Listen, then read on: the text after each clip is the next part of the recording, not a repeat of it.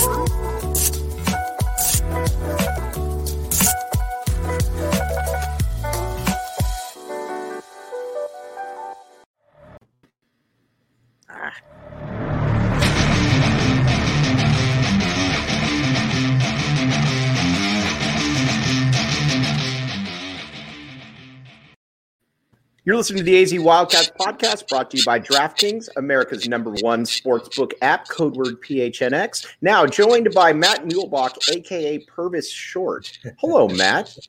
How you doing, Mike? What's happening? Not too bad, dude. Not too bad. First of all, how good does it feel to have basketball back? Oh, how nice was it to have basketball in September? Oh, Red-blue game at the end of September. I mean, we didn't even start practice, man, until October 15th when I was playing. Think about that. I remember the same thing. Like the red-blue game used to be like where you could see guys for the first time. And I remember back in the day, October 15th was when you could see Mike Bibby play, or when you could see somebody for the first time. Now it's in September. I dig it.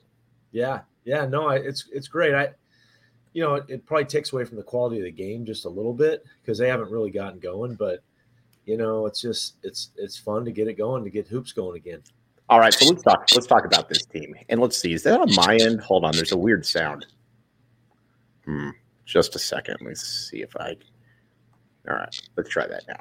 Okay. So what's weird about this team, and what is it? Can you hear that on your end? No, it's maybe it's just me. Okay, cool. Okay. All right, cool. I can deal with that. One thing that I look at with this squad though, Matt, is I'm looking at internal improvement here. And because you've got some new guys that are coming in, obviously, but let's talk about I don't know what that is. Let's talk about what's going on, though, with this team. And Oumar Ballo, I want to start with, because he looked like an absolute monster out there. Yeah, he did, man. How about the footwork, how good a shape he's in. That was what blew me away, I think. Thinking about him last year, I mean, he was the ultimate project. I didn't even really have him in my top 10 for the Arizona team last year when they started the season. And because, they came over from Gonzaga, had no real stats, and, it was a total project. And I mean, lo and behold, I thought he was a sixth man of the year last year in the Pac-12. And I thought he looked good the other night, man. He looked really good physically and had that little spin move in the lane. And the left-handed hook off the glass. Yeah, right. I mean, he has skill. And how about that little runner he has, like at the free throw line? He pulled that out against Washington State last year. And he's got some cool moves, and obviously he's a monster inside. I mean, I came away thinking too with this team that with Oumar Ballo, I think he's going to be the starter. I think it's hard to say that he won't be, just because he's physically so far ahead than other guys. But you look at it though, Henry Visar, Azuolas Tubelis, these are going to be guys that are going to be able to give you some real problems out there too. They're going to be able to beat some teams up for sure. Yeah, in fact, we talked about it last year a lot, Mike. I thought what was cool was because they had Koloko and Tubelis, the 1-2 punch, but then you would bring in Ballo, and it's almost like a great NFL team, right? That brings in that second running back to just sort of pound people, and you get beat up on the first guy or the first couple guys in Arizona's case, and then you bring in a third who's just as big. Actually, Ballo was bigger than all of them, and so I think they could have the same thing this year because you could have Ballo and Tubelis beating up on people for the first 10 minutes, and then you bring in the Henry Vasar kid, the freshman. We saw the skill that he had and already seemed very comfortable in that game. That's the thing that stood out to me. Right. Now, looking around the rest of the conference, I think what's exciting about Arizona is that you've got Azuolas Tubelis, we're going to get to in just a second, but him, Umar Ballo, and Henry Vasar, I think those are the guys that are really going to be the ones that kind of give you that margin for error. Because when you got teams like UCLA that already have Jaime Jaquez, that already have Tiger Campbell, guys like that, the one thing they don't really have up front is a plethora of big men. And that's where I think Arizona's got to make their mark, and it starts with Azuolas Tubelis. Let me ask you this. What are your expectations for Azuolas this year, Matt? I think the big expectation for me is just consistency, right? To sort of take over the team. We saw, I thought in the middle of February, Mike, I thought he was in the running for Pac-12 Player of the Year. I mean, legitimately the way he was scoring, the way he was dominating games, I thought he was a difference maker. He was that one guy nobody could handle on the other team. And, they started playing him differently. They started really laying off him. They were giving him that free throw. They were giving him anything outside of the free throw line. And then they took away the left hand. And so, he had an adjustment. It's like a pitcher, knowing that a guy hits a lot of fastballs and they started throwing him the junk. And they changed defenses on him. So I think he's going to have to figure a way to keep him honest. Look, if he gets the ball in the low post, he's as good as anyone. If he gets the ball in the break, he's as good as anyone. It's in that half court away from the bucket. What's he going to do, right? How is he going to and play? And then I think the big thing to me is just consistency, because we saw it at times, and then he didn't have a great end to the season. We know that. And I think sometimes he maybe relied on guys like Mathurin and Dalen and Koloko. And I think now he's got to kind of take a leadership role. Okay, so I've thought, though, that he needs to be the guy. He needs to be the best player on this team because I believe that he has the highest upside. We've loved Ballo. We're going to get to Kirk Risa. We're going to get to Pelle Larsson, all of those guys. But Azuolas is the one player that I think needs to be 18 and 10 pretty much every single game out there, or at least be that averages, because he's blessed with, he's got good physical abilities. He's got good hands. He's got natural skills. And I think it's up to him. He's got to be the best guy out there. Yeah, it's to him. For him, I think it's a mindset is what you just said. Right. He's got to decide, I'm the best player on this team. And I've got to show that every game. I've got to be as you said, an 18 and 10. I just talked about his scoring. I want to see his rebounding too, because he should easily be 8, 9, or 10 this year with his physical abilities. As strong as he is, as big as he is. And if he does that, what that shows me is his mindset's there for every game. Every play. He's not taking plays off. He's not taking games off. He's there the whole way through. Yeah. Okay. So when I watch this squad, though, Pelle Larsson's the other guy too, because a lot of people are talking about, Ben Mathurin, Dalen Terry. Who are you going to get? Who's that next guy going to be?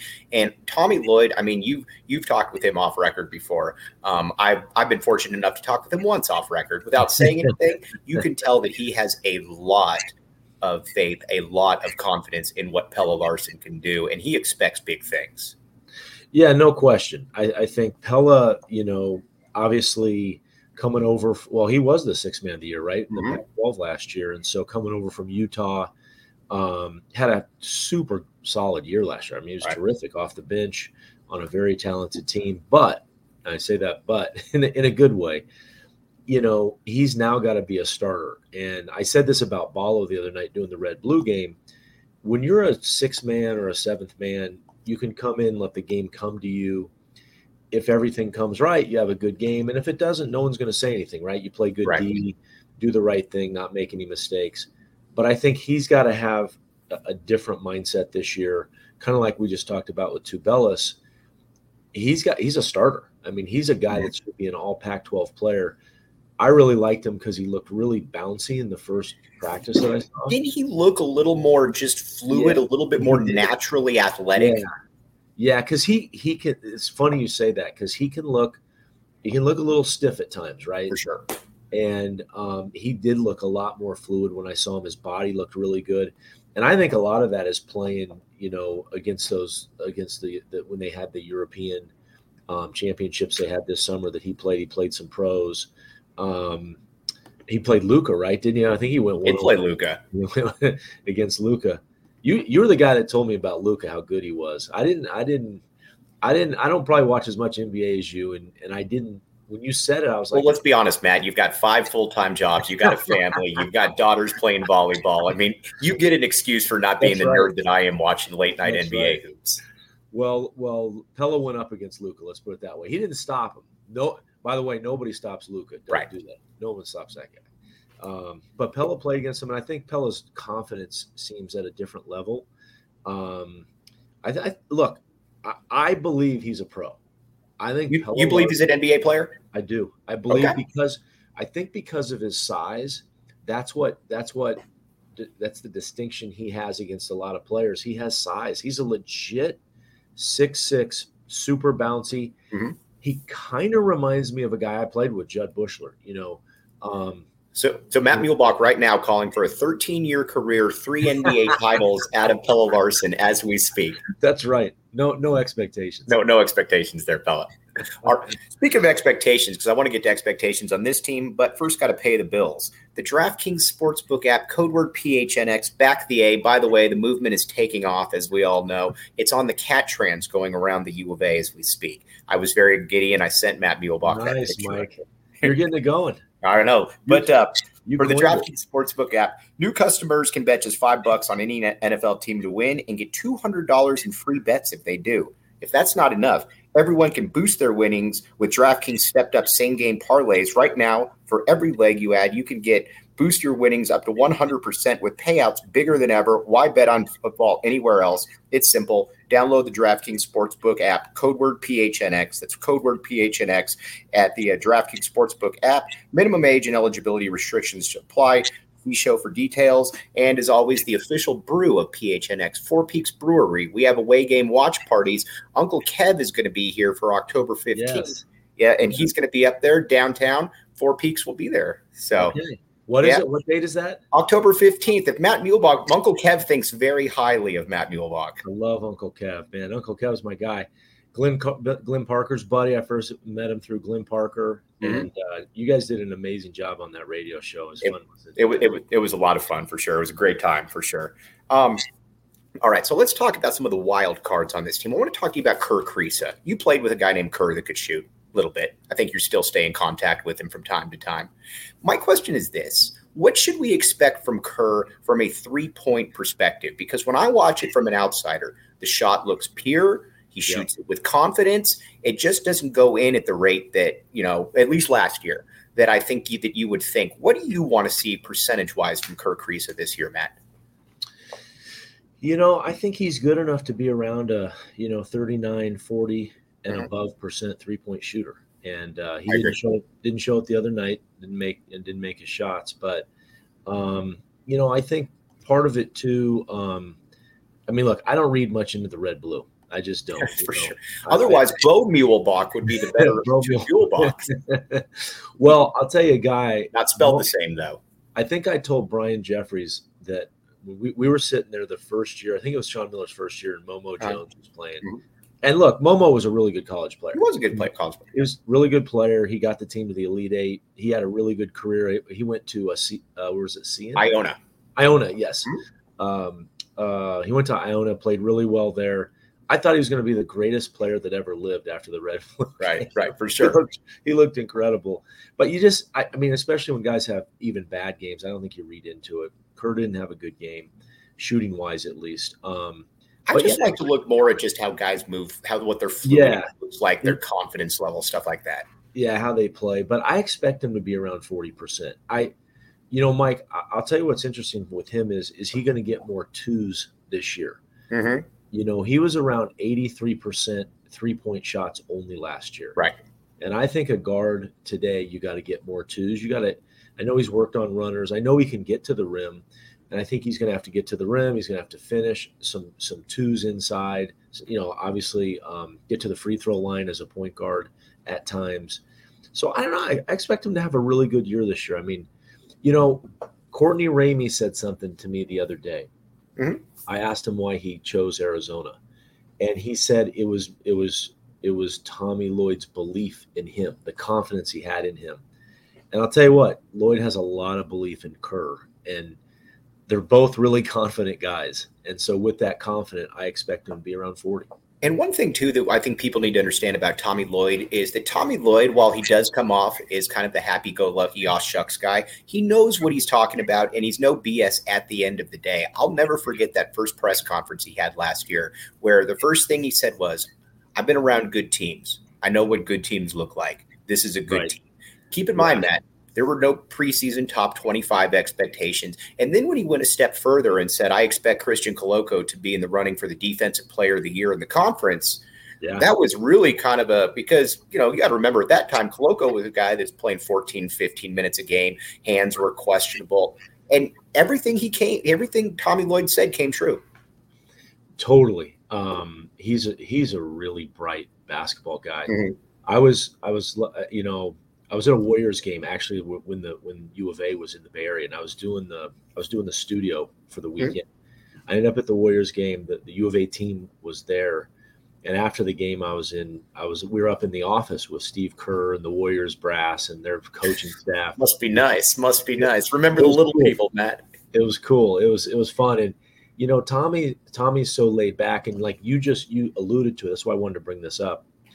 He kind of comes off sometimes as an oh shucks guy, right? Mm-hmm. But it was like him and Steve started talking about hoops, like X's and O's, and it was like blah blah blah blah blah blah blah blah blah. They were going a mile a minute, and not trying to outdo each other, but it was cool to hear, like two really elite, and what's elite strategists, elite X's and O's guys. Despite the fact that I think the skill that both of them have the best is the way they just communicate with people and the way they treat people and the way they bring joy and energy to the game and get guys to play better. But their X's and O's was really fun to hear. I always think about that with Steve Kerr because, first of all, and you and I have talked about this before, the one thing that I'm glad that Steve Kerr is now, I'm glad that people now understand the greatness of him as a coach. Yeah. This fourth title, and it's absurd that this fourth title, I think, proved to people. But the thing about Steve Kerr, and I was reading an article in Sports Illustrated about him this probably about 6-7 years ago when he took over the Warriors. And the first thing that everybody said was he understood what he needed to do with the team. He also understood how everybody worked. Not everybody is a one-size-fit-all person. You can't treat Draymond Green the same way you're going to treat Steph Curry. And that's just the way that it is with basketball. I always use the comparison to Bill Parcells. He was asked, how come you never yell at Lawrence Taylor, but you yell at Phil Simms? And he says, because Lawrence Taylor doesn't need to be yelled at, Phil Simms does. But, but I think Tommy Lloyd and Steve Kerr get that to a T, like you were just talking about, how everybody's a little bit different. Yeah, it's amazing how it's a new style of coaching, honestly. And when I was playing in the 80s, I don't know if there was almost anyone around that did that. I mean, it's just, and if they did, they didn't talk about it, but it was a lot more, there were certainly strategists. You had guys like Lute Olson that was the most amazing strategist and game planner and all those things. But it was almost like in that era, if you weren't winning or doing well, the answer was just play harder, play tougher, play with more. I mean, that was it. And I think Kerr and Lloyd are kind of that new era of coach that really recognizes you got to treat players differently. I play with a guy, Sean Rooks, since passed, and he was not good when you challenged him. He was a really sensitive guy. He was smart as can be, had one of the highest IQs on the team, and he was really good with just sort of like just positive reinforcement. And then he would go kill anybody for you, But it was funny. Like I was kind of the opposite. I actually was great. Our boy, Kevin O'Neill. Kevin KO, baby. KO used to, he used to challenge me every minute, not every day, every minute. And it was good for me. I actually responded to it. And there's guys like, TJ McConnell was like that. Nick Johnson was like that, not everybody is. What was Sean Elliott like in that regard? Was it just that he was just so much better than everybody else, or what was that like? He actually he kind of needed to be kicked a little bit in the butt, and Lute would do that. And it was funny. The story I always tell is Lute would like a couple weeks before practice or before our first game or a week before, he'd say, hey, who's ever leading the team in rebounds is going to start in the first game. Like, right. We kept all those stats, and and he would like turn to KO and go, is Lute really serious? Like, is he really going to do that? And KO's like, hell no, he's not going to do that. You're going to start. But Lute would challenge Sean a little bit. And when Sean got mad, man, he was already, I mean, as you know, he's like my favorite player of all time. Right. But when he got mad, man, he was really good. But he didn't really need it that often. He was just so talented that you just kind of left him alone for the most part. Would you say, moving back to this year's team, that I would be pretty surprised if the starting five for at least, I think for the whole season will probably be Kerr Kriisa, Courtney Ramey, Pelle Larsson, and Julius Tubelis, and Oumar Ballo? I think so. Yeah. I would be surprised if it wasn't, right? I think those five are really solid. They're really good. And I feel like those other guys will be great off the bench. Guys like Cedric Henderson, I think Vasar we talked about already. I think he'll be really good off the bench. No, that seems to me like that's one advantage they have. I mean, yeah, they lost a lot, but they have a really good core coming back. And one thing about Tommy Lloyd, too, is I think people need to trust his evaluations overseas. We're going to get to that in just a second. But again, a couple of new sponsors here. Tap and Bottle, obviously. All the away games were there. Had a great showing last week. We'll be there October 15th. Downtown, Scott and Rebecca, come hang out with us. You can make fun of me. You can hang out with me. Just come on down there and hang out. And Mountain Mike's Pizza is now online as well right here. They're going to be up on Oracle. Stop by there before you come to a Tap and Bottle. But we'll be talking more about them as well. Sponsors coming in left and right here, Matt. But now, Filip Borovichinen. When he first was announced that it was going to be a player, I'll admit I was skeptical because I'm reading he plays in in one of the lower leagues there, and I'm looking and it kind of looks like that Zapruder film footage, some of it where it's like it's like crackly and it's black and white and you're shooting over a broomstick. Right. But Matt, and you would know this a lot better than me, just watching him from a distance, he looks a lot more physically put together than I expected him to be. He looks physically like he could play. Well, two things. One, physically, but also his height. Like they say he's 6'9". I didn't know that coming in, or I wasn't sure, but they said he's 6'9", like a legit. And it's funny you mentioned his team because he was like the star of his team. Right. Whereas like some of those other guys coming, like Vasar played at an unbelievable program. Played at I think it was Real Madrid, right? In Spain. And Filip was the star of his team. He was everything. Like he was the Magic Johnson of his team, and he plays with some flash. Like if you watch him, like he likes to make some flashy plays. He's got a little bit of Kerr Kriisa in that respect. But you're right. He's a hard worker. They really like him a lot. It's funny you asked about Tommy because I asked Tommy a couple months ago. I said, you're renowned for recruiting people overseas. And I said, that's got to be hard to see how players translate because we've seen it, last 20 years, the influx of European players. For sure. How do you know? How do you know Markkanen's going to be really good, but some other guy's not? Right. And I asked him, like, do you know now? And he goes, oh, yeah. He's like, it was super cool to hear the confidence. Right. Like, he's like, I know now. Like at the beginning, I think it was hard for him or anyone. But I think he's as good as anyone in the business at figuring out how that translates to this college game. Well, it's funny, and I don't think that I'm saying anything out of turn here, but I remember a lot of people were down on Dylan Anderson as his career went on in high school because he started out as a top 5, top 10 player in the class, and he just kind of slid down the rankings. And Lloyd said, trust me, once we get him in here, get him in the weight program, get him around where he's going to be just fine. And watching him out there, again, I don't expect him to be really a contributor this year, but you can tell a year or two down the road, Dylan Anderson's going to be a contributor. I totally agree. Yeah, totally agree. I really like his game. I do too. And you're right. He's a big guy that you can tell is going to take a minute just to kind of evolve into what he's going to be. But you can see things working as he plays. Like he knows where to be, knows how to do things. He's better than I thought. I was with you because I'd kind of heard some stuff. Right. But I liked him a lot. Saw him in practice last week and then obviously in the Red Blue. I like his game. I think he's going to be a good player in a couple of years. I've always felt with big men that you can tell early on, not whether they're going to be good, but whether there's something to work with here. And this is no slight because he's made money playing overseas and he's fighting for his country. But I could tell very early on that Kirill was probably not going to have a lot to work with there. It just didn't, a big body, seemed like a great guy. But, Dylan Anderson, you could tell there's something to work with there. It looks like basketball just comes naturally to him. And I think that's something that's kind of unique to big men in that regard. It really is, yeah. And that's why big men, especially in the 80s, 90s, redshirted all the time. Right. I mean, think about my Final Four team in 88. I just mentioned him a minute ago. Sean Rooks was a redshirt. And he played 12 years in the league or 13 or whatever. And he was a guy I could tell right away, too, like physically and just like the game was way too fast for him the first year.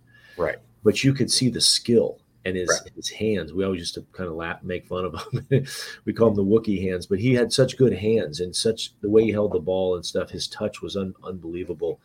And you knew the body just had to catch up. And I can see that with Dylan a lot, it's just, they're so big and it's just, those guards have such an advantage because they sort of mature quicker.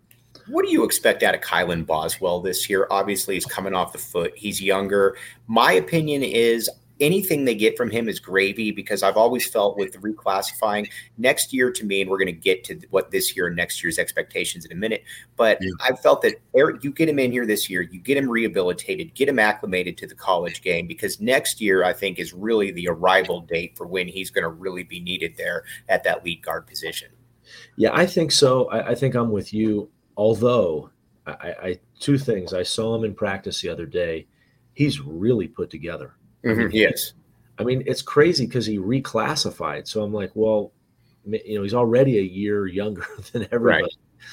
And I mean, he almost is like a bigger, stronger Jason Gardner at that age. You remember how like Rip Gardner was? For sure. Comes in with a bulldog tattoo right there, and he's just ripped. Yeah. He was ready, man. And I think and he's a dog is what I've heard, like a dog in a good way. Like he's going to go after people on defense and he's going to be physical. And I think in a long season, Pac-12 season and all that, I think he's going to really help him, assuming he's healthy. I think he's only probably, I don't know, maybe a month away or something like that, but I think he's going to really help him. All right, Daniel Tate, this is a pretty cool story. Matt wrote me a long letter in 1999 telling me how to deal with chronic fatigue syndrome. I will never forget the last thing he recommended was to listen to more Dave Matthews Band. Good advice. That sounds like something. Matt, you are one of the best pushers of the Dave Matthews Band out there. I'm embarrassed to say I just missed him. He was in Phoenix 2 weeks ago, and I missed him. Well, weren't you in another continent a couple weeks? I was in Scotland playing golf in a couple weeks ago, so I just come back from that. Yeah, Dave Matthews is my guy. That's I've been trying to get my daughters to listen to him, and they don't get it. They have no idea. It's one of those things, though. Maybe by the time they're in their 30s, they're going to say, maybe Dad did know what he was talking about right there. Well, the crazy thing is I got them going on all these 80s bands and like even 70s. They like Paul Simon and people like that. So they have the music bug, but yeah, for some reason, Dave Matthews is one of those guys, like you hear people all the time say, would he just play his songs like 3 or 4 minutes? I don't need to hear a 12-minute song, but that's the beauty of him. That's the beauty of Dave Matthews. That's cool. That guy wrote in. I'm glad to hear it sounds like he's doing pretty good. That is very cool. What are my expectations for this year's team? And you know this, but I don't. And again, I'd love to be wrong here. I got the A over my left shoulder, so it's backing me right now. Literally backing you, right? Yes, it's literally backing me. I feel that it's about a top 15 to 25 team. I think when you lose guys, and again, I'd love to be wrong here, but when you lose a Ben Mathurin, who was one of the handful of best players here the last 15 years on the perimeter. When you lose a Koloko, the ultimate rim protector, Dalen Terry, that jack of all trades, it's unless you're a Duke or a Kentucky or a school where can just bring in whoever they want, it's hard to replace that. So again, I think you lost a ton. Again, I think they're going to be good. I just don't know that they have enough next level oomph right there, for lack of a better term. Yeah, I mean, I think I would agree with you. I think 15 to 25, especially right now, is about the right, kind of spot for them. To me. By the way, real quick, Atlanta Braves hat from my grandpa, not an Alabama hat. Oh, never. Is that? Sorry about that, Matt. Go ahead. I think the ceiling's higher, though. I think it's higher, and it depends on, how. Like, I think it's all those things we just talked about. How good is Kriisa shoot it? Right. How good do Ramey and Kriisa play together? Does Pelle Larsson become a, late first round, second round draft pick? Does Tavelis in that same mold become a late first, second round draft pick? And I think those are like four of the storylines that if all those things happen, they could move themselves up higher than the 15 to 25 we're talking about. But look, we saw it in the red blue. And granted, they just started practice 3 days before that. You can't expect really anything, but it was clunky, right? They lost a ton of talent, and it doesn't just replace itself in 5 minutes. Adama Ball to me is kind of the ultimate wild card here. I watched him a great deal during that. If you were to tell me that he was going to average 4 a game this year, okay. If you were going to tell me that he was going to average 9.5, 10 points a game, and and again, I'm not comparing him to it, but kind of go on that Michael Dickerson projectile where you go to 4 to 10 to 18. I could see that one as well too. I don't really know what to expect from him. Yeah, you said it. I mean, I saw him in practice the other day, and he at times I didn't really know he was there, and then he makes a move that was maybe the best move of the whole practice. Right. And I was sitting next to Jason Gardner, and we look at each other like, damn, that's ridiculous what he just did. He was actually like 2 feet above the rim. It was one of those plays, and he didn't dunk it. Like, he could have easily dunked it. I've always thought that's the most graceful way to dunk, too, where you just throw it down without touching it. Without even – well, he laid it in. He just kind of like finger rolled it and by the time he was down, it was a foot above the rim. And at first I was like, dude, I'm 6'2". I had a dunk. I think I had 2 dunks in my career. If I could dunk like – Do you have the footage of that? Because there is footage of it, they believe, of one dunk. I have footage of that one. I've seen. I do have footage of one. I think I could probably find the second one. If you could find me the second one, I'd love to see it because I've got one. We called it a Gumby dunk because it was one of those where you kind of dunk it and then you grab the rim after. Yes, for sure. Just to accentuate that, in case you didn't know, I did just dunk it right now. But I look around the Pac-12 though, and I think there's 3 teams really that matter. To be honest with you here, I think it's Arizona, UCLA, and Oregon, and they each have interesting questions here. Arizona, you obviously lost a lot of firepower, especially on the perimeter. UCLA, you return Tiger Campbell, you return Hawkes, you bring in a couple 5-star guys, but you essentially have one player that's over 6'7", which I think plays well for Arizona. Oregon on paper is going to be huge. You're bringing in a top 5 player, but as we saw last year, maybe those pieces just don't fit together because Oregon, every time you thought that Oregon was about to go on a run, they beat UCLA or something, they then get drubbed by Stanford or ASU. So all 3 of those teams have real questions, Matt. Yeah, no, I evaluate them the same as you in terms of the 1, 2, 3. I think Dana Altman's going to be interesting, your guy, because they struggled last year, right? They did. Said more than I've ever seen them struggle at Oregon for the expectations. And, I was surprised by it. So it feels like he's going to double down this year and be like, that's not going to happen again. He's too good a coach for that. And I just think, UCLA is going to be interesting again. Without Johnny Juzang, who still had a really good year last year, but didn't have a great year. Right. But look, they got Hawkes and Campbell. That 1-2 punch is as good as it's the best 1-2 in the conference, without question. Too, and Hawkes too. If you were to ask me, who would you put as the preseason Pac-12 Player of the Year? Jaime Hawkes would be that guy for me.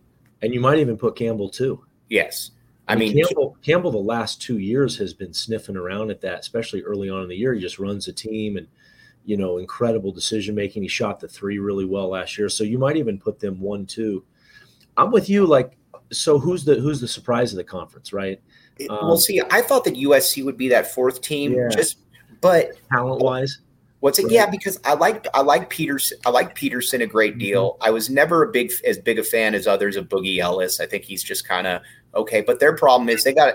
I don't know if you saw this or not, but they got the top 20 big man, the 7-footer, who's out now with a chronic heart condition. And I so, didn't see that, huh? Yeah, and that's generally what Andy Enfield has been able to do is have these long athletic guys there. I'm not sure what kind of coach he is, but I don't know who that third team is. Stanford returns almost everyone. That's what I was just going to say with Stanford, because when they got who was the freshman last year? Kid out of Dallas or kid out of Texas. McDonald's All-American. His name just escaped me, but he surprised me in a way coming back. Mm-hmm. I thought there was a chance he might even go pro, or who knows? With the transfer portal, you never know with people. Right. So getting everybody back, and I know they got a couple good players coming in. They could be a surprise this year. Washington State lost some guys, and I love Kyle Smith. Right. So I would have potentially said them. I don't know.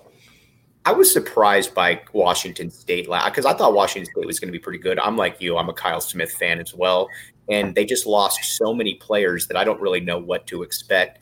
I think everybody always asks me, what do you expect from ASU? I think with ASU at this point, you kind of know what you're going to get. You'll probably be about 20-14, probably about 6th in the conference. You might hover around the tournament. I think that's just kind of where ASU's at. Here's the thing with him is Bobby Hurley. I mean, he coaches with so much energy, and they play so hard. If he gets the right pieces that fit, what are the right pieces for him? Well, and that's a question. I think the right pieces for him are, what I've really liked when he's done really well is a 3-guard lineup. Mm-hmm. They play fast. They play really hard on defense. He lets them go on offense. But every time they've had that team, they haven't had the, Michael Wright down low or right. Ike Diagu. To use their that one, right? Yeah, Ike Diagu or Mario Bennett. Or they just haven't had the one big that could rebound and score. Heck, even a Jeff Pendergraph type. Yeah, that's a good name. I like that name. Yeah. I mean, it's finding that it's finding the sort of, I mean, not that you're going to ever find this, but it's like the Draymond or the Dennis Rodman or just the guy that can play the 4 or 5, guard bigs and rebound and run the floor. Bennett Davison, like Arizona's Bennett Davison. That's, if they can find that guy, then Hurley's system and the way he runs it and the way he gives them freedom, he gives those guys a ton of freedom and they love it. Right, for sure. But he asked them to play hard on the other end. And so he's gotten good players. It's just those pieces have to mesh. All right. I want to ask, before we sign off here, I want to get Matt's take on the unis because everybody wants to talk about the unis. But real quick, Game Time is the hottest new ticketing sports thing going online. Here's the deal. You can go on there and get tickets to sports, concert shows. Maybe if you were looking to go to a Dave Matthews Band concert last second and you wanted to say something 60% off, if you're a procrastinator, you would go to Game Time. And so here's the deal. If you love PHNX and you love Game Time, the best way to support us is by buying tickets through the link in the description. Again, if you miss Dave Matthews, don't miss him again. Check it out when he comes back into Phoenix on Game Time. Unis, what do you think, Matt? Because everybody I'm not as big into the uniform phenomenon as everybody else is. I personally love the 90s ones. If they were to ask me anything that Damon Stoudemire ever wore, I'm totally cool with rocking that. But what do you think about it, going back with a little bit more of that 88 look? Well, let me say I'm with you. I'm not like a uniform guy. Right. I mean, that's kind of Oregon's thing. Right. And I've always been a shoe guy. Like I was always about shoes, and like when I was growing up, it was cool to get the right shoes. And God, I remember those Converse that Dr. J wore, and then the ones that Magic and Bird wore. Yeah. That was my original. I got the Converse were my original shoes in 7th grade. I remember my dad. We were a middle class family. We never spent a lot of money on anything, and he bought me a $70 pair of shoes when I think I was in 8th grade. And that was like, he was basically telling me like, dude, you better get a scholarship somewhere if I'm buying you these type of shoes for this kind of money. When did your dad know that you were really good at basketball and this could maybe take you somewhere? I've never asked you that, but I'm curious about that. I honestly, I think he thought I was always pretty good, but even like when I was a sophomore and junior, Are we talking in high school? In high school, yeah. I was playing at Bishop O'Dowd in Oakland, a major program, starting for them at the point guard position. But I was never a big scorer, so I think people were probably not sure about me. And I went to 2 camps. I went to the Nike camp back in Princeton, New Jersey. I got invited to that, and he didn't really even know probably what it was. But when I went, like I knew it was a big deal. Right. And the fall, like 2 weeks later, I went to the UC Santa Barbara. It was called the I think it was the All-Star camp or whatever it was the West Coast All-Stars basically at Santa Barbara. And I remember I called them from that camp. I think there were 250 people in it. And I said, I made the all-tournament team or the all-camp team. Right. And he said, God, that's awesome. How many kids are on it? And I said, I think there were 10. And it was, there were 250 people. And I wanted 10. And I think he was like, oh, damn, that's pretty good, right? For sure. But he was always, he was always pretty. He was not a parent that would hype me up. He was always more about, like he was a very even keel dad about it. He was great about it, but he was very even keel. All right. Before we sign off here, Warriors this year. I've been watching a little of their preseason. I know you've got a lot of connections on the Warriors. James Wiseman looks really good so far in the preseason. What do you expect? Are you calling a repeat? And do you have maybe a bold prediction about Arizona football as well, if you want to pull it out there? I do. Well, I'll start there. Actually, with the Warriors, let me start with the Warriors. Hmm? I don't have a prediction with him because what they did, and to go back about Kerr, I don't think enough people talked about the job Kerr did. Right. And my buddy Bruce Frazier told me, he said, Matt, the way he talks to our team, no one has any idea how good it is.